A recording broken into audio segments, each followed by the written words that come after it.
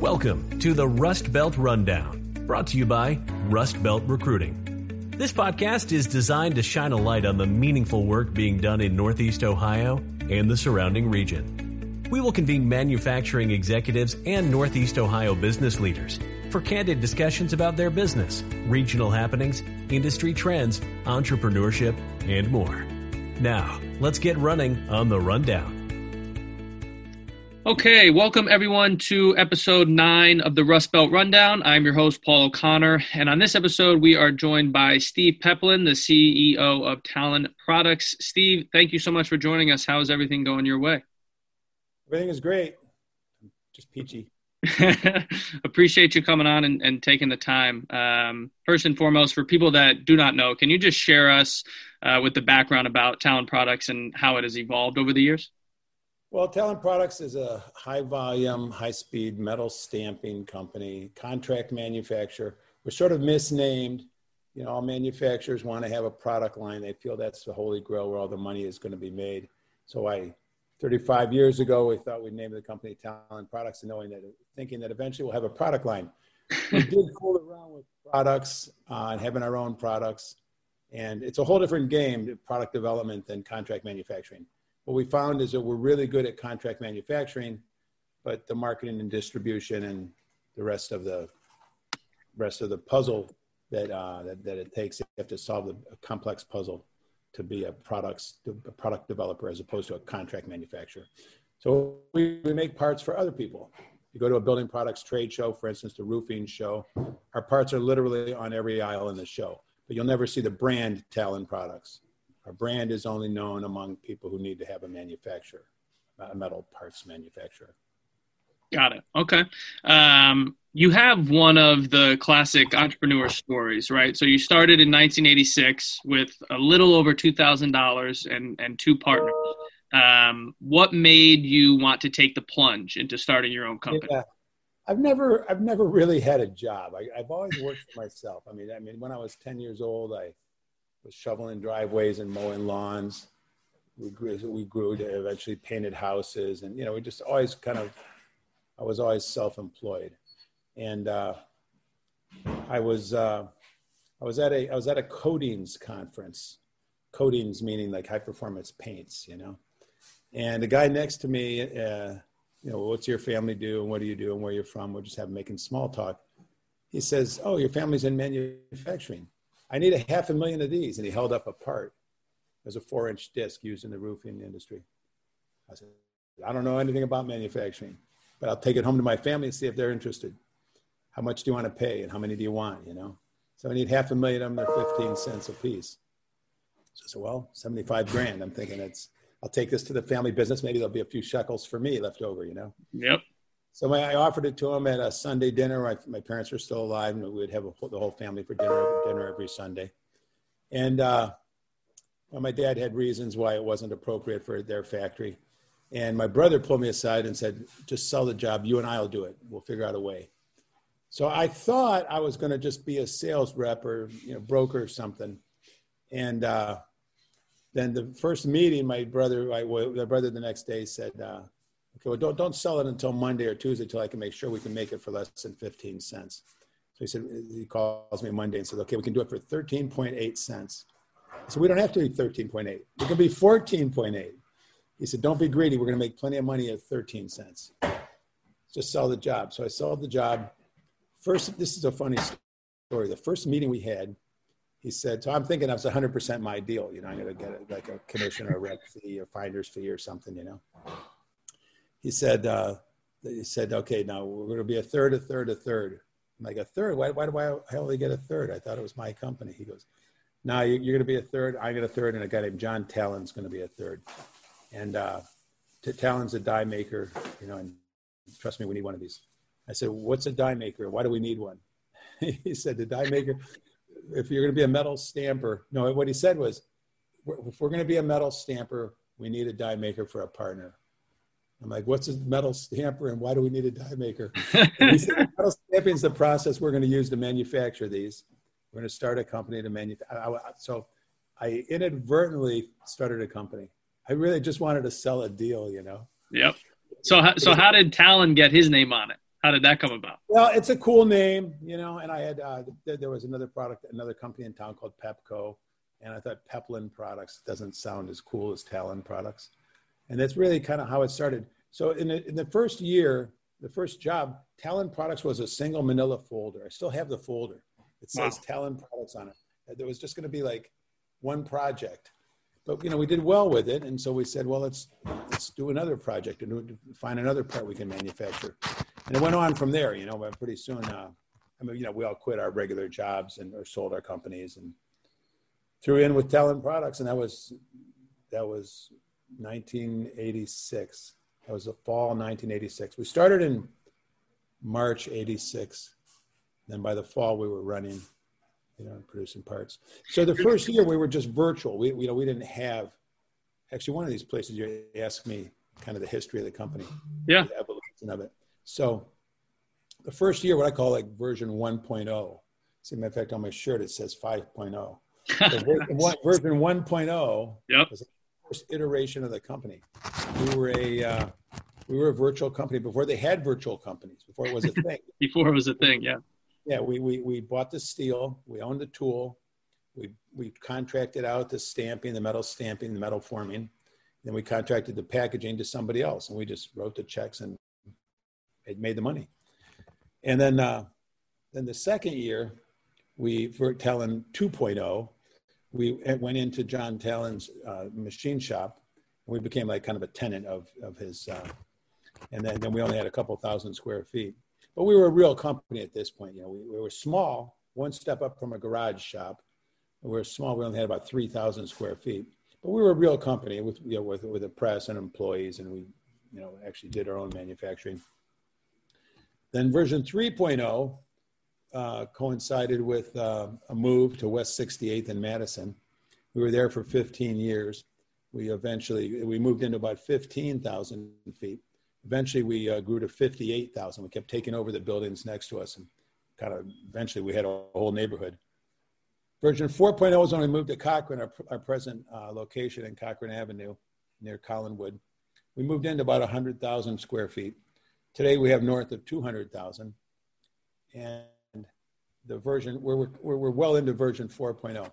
Now, every time we had a new version like this wasn't a real iteration. I mean, it wasn't a real hard stop in a different company.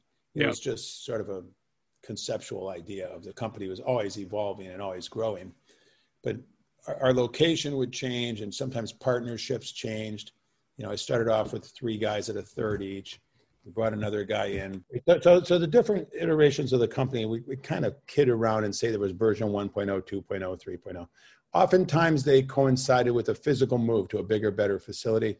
And oftentimes they coincided with a change in structure of the company, change in ownership structure. We started off with 3 partners. Soon we had 4. Then it was after about 5 or 10 years in 1996. We started in 86. In 1996, we went down to 2 partners. Then we went up to 3 for a while. Then we went back to 2. Right now, the way it stands, I own 2/3 of the company, and my partner, Pete Accordi, owns 1/3. So we have 2 partners. Got it. I want to back up to, there's a lot of power in the origin story of the concept of just doing, because I think a lot of entrepreneurs, a lot of people that are thinking about starting a company are they're obviously, everybody's cautious when they do that, but they're over worried. They may not want to start until it's perfect, or they don't think it's the right time. And there's a lot of power in just doing, to your point. And, you know, your brother said, listen, just sell it and we'll figure it out. There's a lot of power in that. So I've always worked for myself, right? And so I used to be a contractor, and like I said, as I started, when I was 10 and 12 years old, I was mowing lawns. So I've always worked for myself. Mm-hmm. It was very much, first time I had a real company, a decent sized company as a contractor that employed a lot of adults.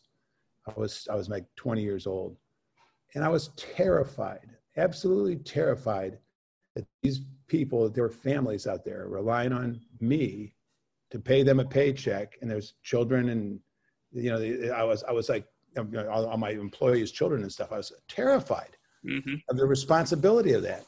I got over it. I'm over it now.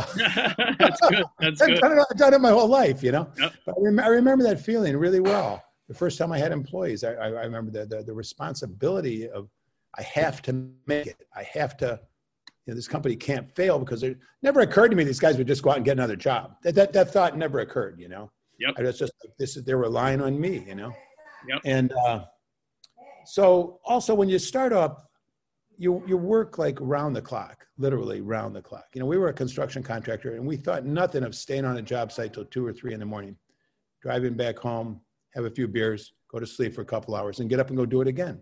Yep. That was just the way you did it. You worked until the work was done. Yep. You didn't go home at 5, it was inconceivable.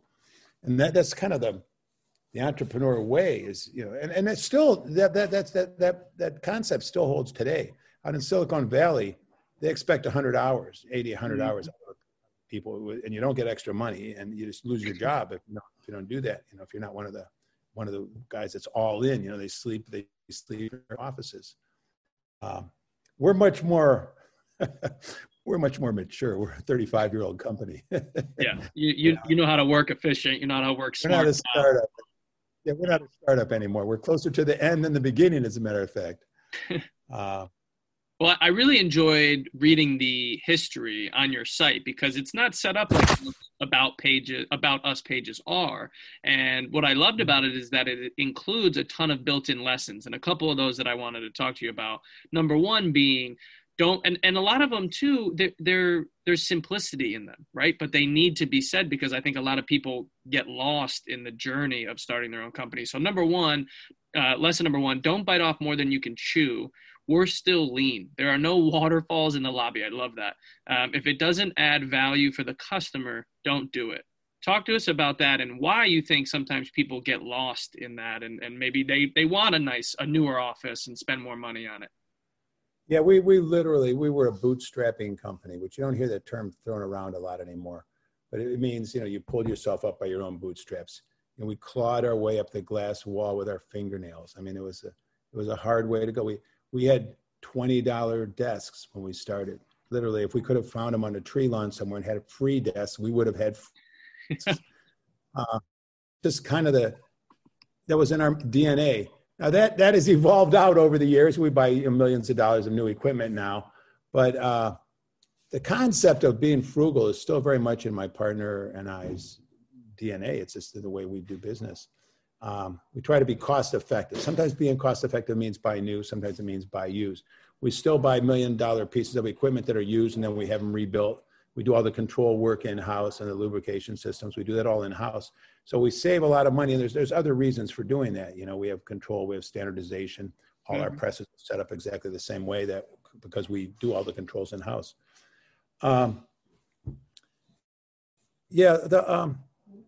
The lean is, sorry about that. Lean is hyper important, and not just lean in the manufacturing philosophy of lean manufacturing, but in the colloquial term of lean, meaning that there's no fat, there's no moss growing on anybody in our shop. You walk in, there's everybody's moving, everybody's going fast. The presses are running fast, the tow motors are going fast. Everything is very, very productive. As a matter of fact, a metric around productivity that we're in the 100th percentile. Literally, we take a survey and we were in the 100th percentile. We used to be the 99th percentile. Our sales per employee is about $750,000.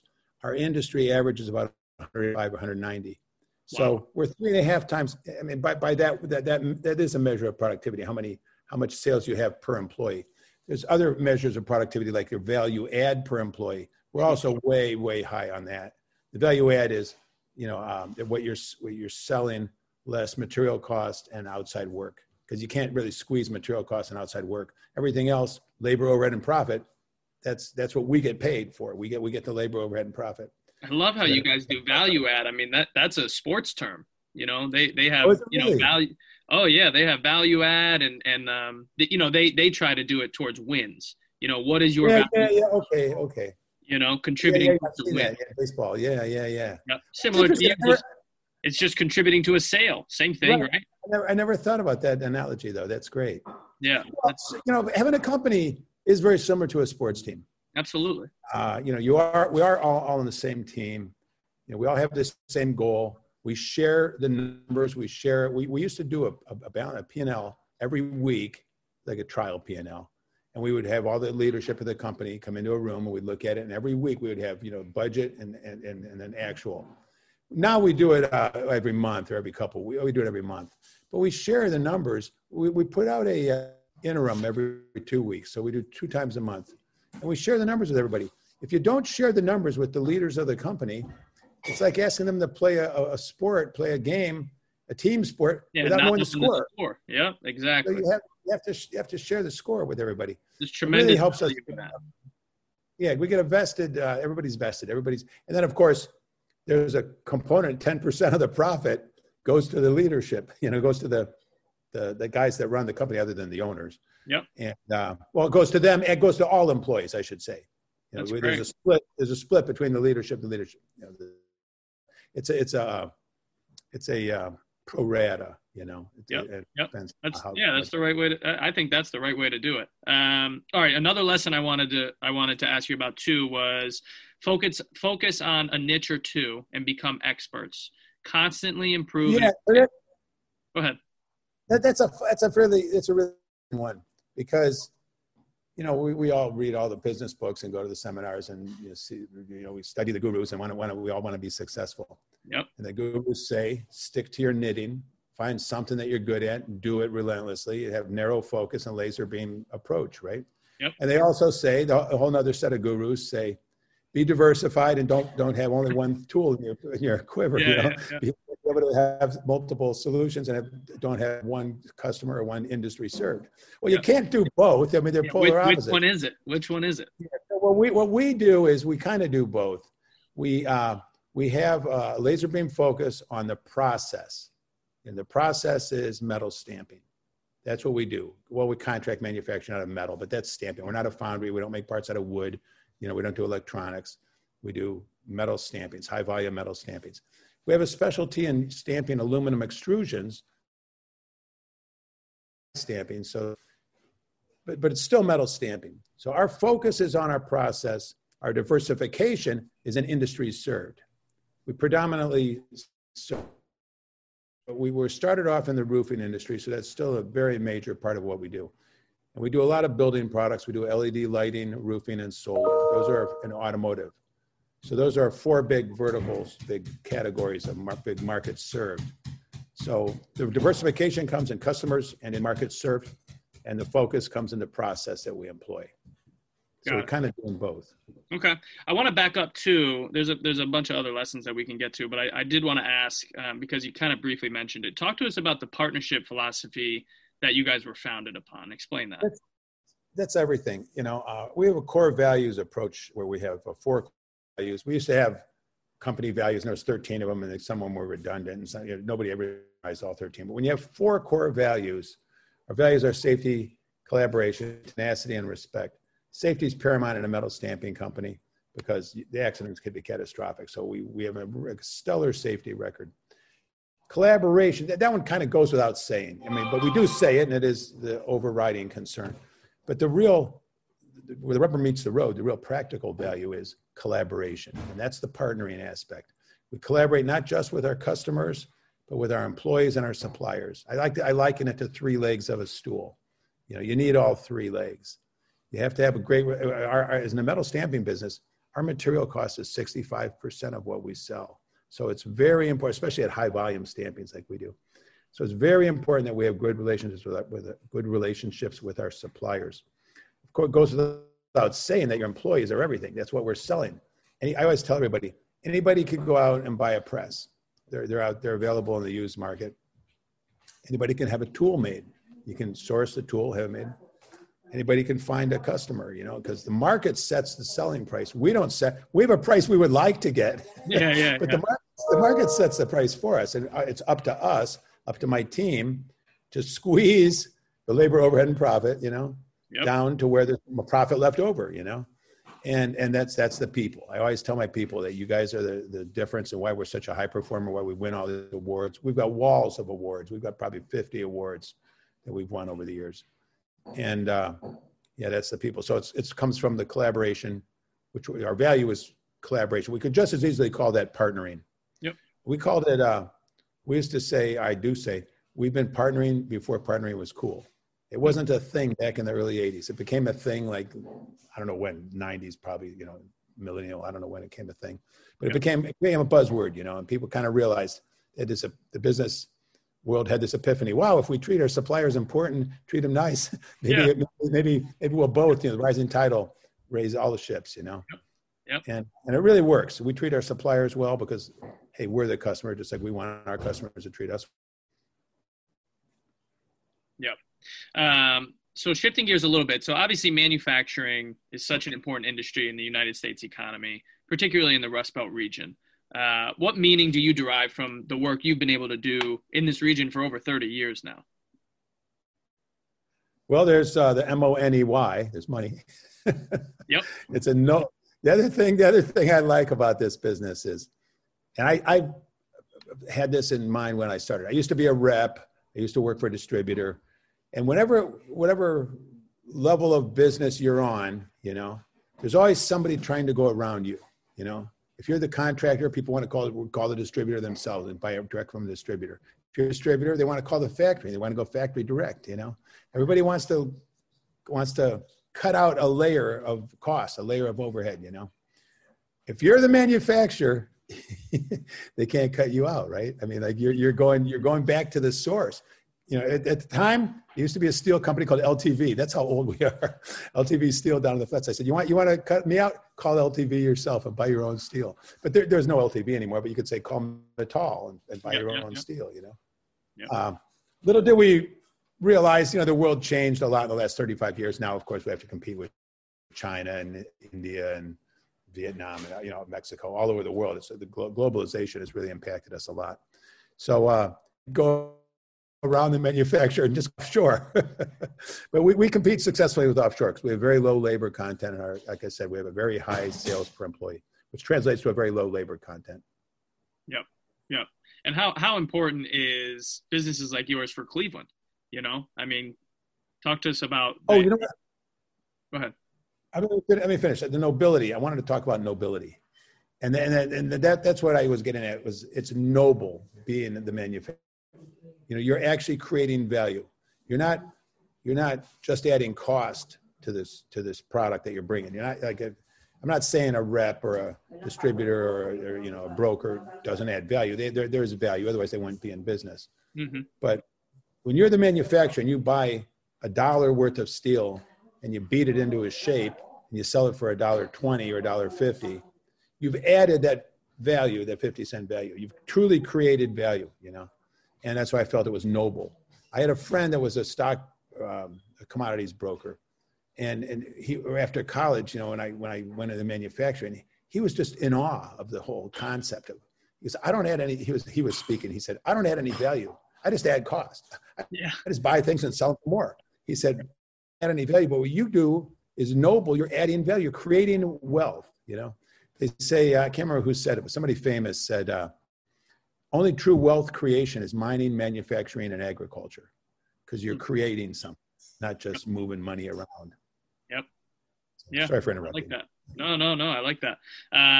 You mentioned on your site the need for diversification and flexibility in terms of new customers and processes. Are there any new verticals that Talon is pursuing? I was thinking about this. The one thing that we've been working towards for quite a while, and it's a big issue in manufacturing, is automation. Doing more with less labor, having one machine do many operations. And if you know what progressive die metal stamping is, we take a coil of steel and we put it into a die that's inside of a press, and the press goes up and down. Here, I'm moving my hands. There you go. The coil goes into the press, and the press goes up and down. And every station in the die, another operation gets done to this strip of steel. And then at the end, the last hit, the finished part comes off. So it's not really an automation in the popular use of the term automation. Automation now, we've got automations that will do sawing and drilling and tapping and, maybe deburring. And then at the end, a finished part comes out. But a progressive die is similar to automation. You have many operations going with only one person just watching the machine that's running, So we've been I like to say we've been in automated processes forever. It's kind of in our DNA. It's a part of what we do. But now what we have to do is we have to make more complex parts. Like for instance, there's a part that we would make out of an aluminum extrusion. Traditionally, it was sawn and put into a milling machine that would drill it and maybe tap it and maybe countersink it, make a machine center work. And it would take 30 seconds to make a part. We figured a way to put it into a punch press. We would shear it. You can do the tapping, drill. You can do piercing instead of drilling, and you can do tapping in a punch press. So we would do all these operations in a punch press and make one part a second instead of one every 30 seconds, which is an example of an automation. And it's all about value add, getting the most value add we can't compete with Asia or Mexico on labor cost. So we have to do it on efficiency and productivity improvements. Yep. Where the machine does all the work, not the person. I saw you mention on your site LEDs and solar panels. Was that a new thing for you guys? Clean tech, LED, wind, and solar have been in our front of mind forever. Not just because make the planet a better place and not pollute and all that. That's of course good, and that's what we're. But my first company in 1977 was called Energy Efficiency. There was 2 oil embargoes in 73, 74. I was in high school, and the first oil embargo, and there wasn't enough gas for cars. There was lines at gas stations. It was crazy, Mm-hmm. And then in 78, 77, 78, I was out of college. And but when I was in college, the professors, I studied engineering, and the professors just pounded into us all the time about this energy thing, this energy issue we're going to have to get around. We have to save more energy as a country, but as a world. And the second oil embargo was in 78, and I was selling insulation. I was an insulation contractor. So I was in the right place at the right time for that. And what it taught us, what it taught me was go into a disruptive industry that's going to be very much in demand. So we went into the single ply roofing industry, which is a new way of putting on commercial roofing, where you would have one high performance polymer layer instead of many layers of asphalt, which was kind of the old school way. So it's a very disruptive industry that at the time it was a $16 billion industry, that 8% of the industry was single ply, which was our target market when we started the company. By a few years ago, single ply accounted for 80% of a $25 billion industry. Wow. So we grew up with the industry. And so we wanted to repeat those successes with other things. So we did it with LED lighting. When we got into lighting 10 and 15 years ago, there used to be, actually, I shouldn't say 10. We've been in lighting for 25 years because GE's in Cleveland and we made parts for GE a long time ago. But it wasn't one of our specialties like it is now.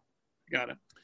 But we saw there was going to be a major sea change in the lighting industry where it all went to LEDs. And it happened fast. It happened over about 5 or 10 years. LEDs went from just a little sliver of a $100 billion industry to really virtually taking it over. And what years? All fast. I want to say, I'm kind of guessing here, but I want to say about 2010. Okay.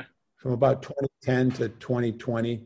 Okay. You go to the lighting show now, it's LEDs. Every booth, every kind of lighting, whether it's a flashlight or it's a stadium light or it's a traffic light or it's a appliance, anywhere there's lighting, it's done with LEDs now. Yeah. And it didn't used to be that way. It used to be, LEDs was one of about 7 or 8 different methodologies for creating lumens. So we've had great success in the LED lighting industry. We also had great success in the solar industry.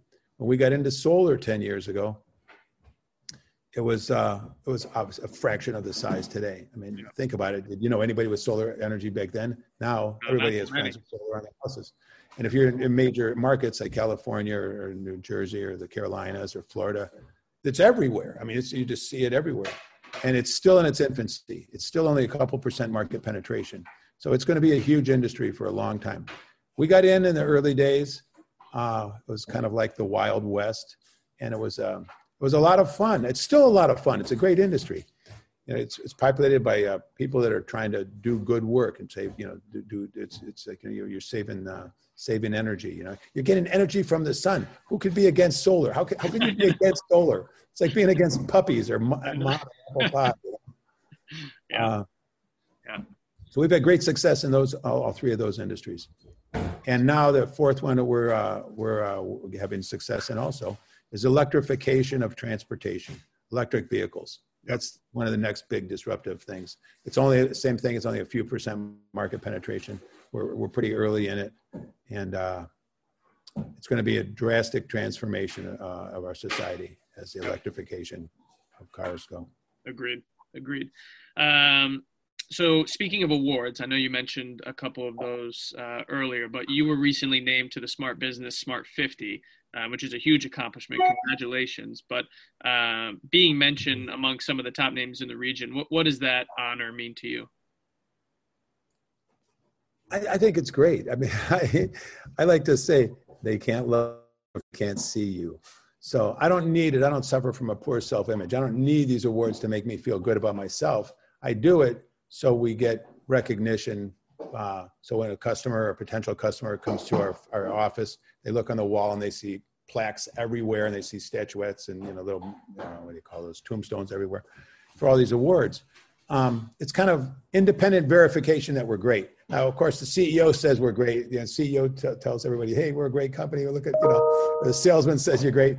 Everybody takes that with a grain of salt. You're just blowing your own horn. But when a newspaper or Harvard or a small business news, when somebody independent has a beauty contest or a competition and when you win it, it's independent verification. Yeah, it's a big deal. It's independent verification. It's like I'm not blowing my own horn; somebody else is doing it at that point. Yep. So I think it helps. And one of the harder parts of business, really the bottleneck for almost all businesses, is getting the work, getting the customers, getting them to come in the door, and getting the business. It's not doing the work; it's getting the work. Yep. At least it seems that way to me. No, I agree. Yeah, I think anyone in sales would agree with you too. It's like the salesman doing the hard part, right? They're giving you the business. Now you just got to do it. It's usually the bottleneck in most businesses is the sales, not production. Yep. And so anything that helps us achieve more visibility and get more recognition and make them, they can't love us if they can't see us. You know? I love that quote. It's really good. Yeah, I love that. Bette Midler. I heard that from Bette Midler. Bette Midler. Wow. I would not have guessed that. She was on stage with all her, like a whole bunch of girls. She called them her ponies, and she does a wonderful show. I've seen her a number of times, and she said, "Look, I tell all my girls, have a big smile, be right in front when you get a chance, get out there, and they can't love you if they can't see you." So, it's the whole concept of being in front of for her, it was being in front of her customers. For me, it's the same thing, being in front of my customers. I try to, be in front of them as much as I can, but be in front of prospective customers also. Yep, for sure. Well, Steve, this was great. We'll get you out of here on this one. We always like to ask our guests to highlight another favorite local Cleveland business. And so you have a few options here. You can tell us your favorite restaurant in Cleveland, or you can tell us what your favorite takeout has been, since March. Or both? I'll do both. My favorite restaurant in Cleveland, hands down, is the Marble Room.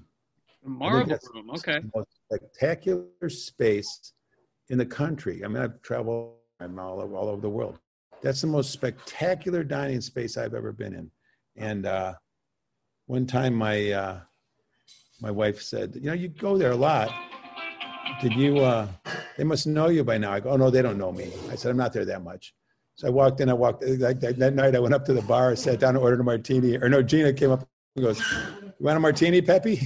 So I said, okay, they do know me. They know you. And then for the local joint that we've been getting our takeout, we live in Chagrin Falls, and we go to Burnt Wood Tavern. Our friend owns it, and he owns the chain. And they treat us really good, and our dogs love the burgers. And nice. But all their food is great, so we really enjoy going there. Awesome. Well, two good recommendations. We appreciate that. And Steve, thank you again for coming on the podcast. We really appreciate it. And, enjoy the weekend. If you're a golf guy, enjoy the Masters, and we'll talk with you soon. Thanks. Thanks for having me. Thanks for tuning into this episode of the Rust Belt Rundown. Make sure you check us out at rustbeltrecruiting.com. The Rust Belt Rundown is available wherever you listen to your podcasts. Make sure to hit that subscribe button and click on 5 stars if you enjoyed this episode. See you next time.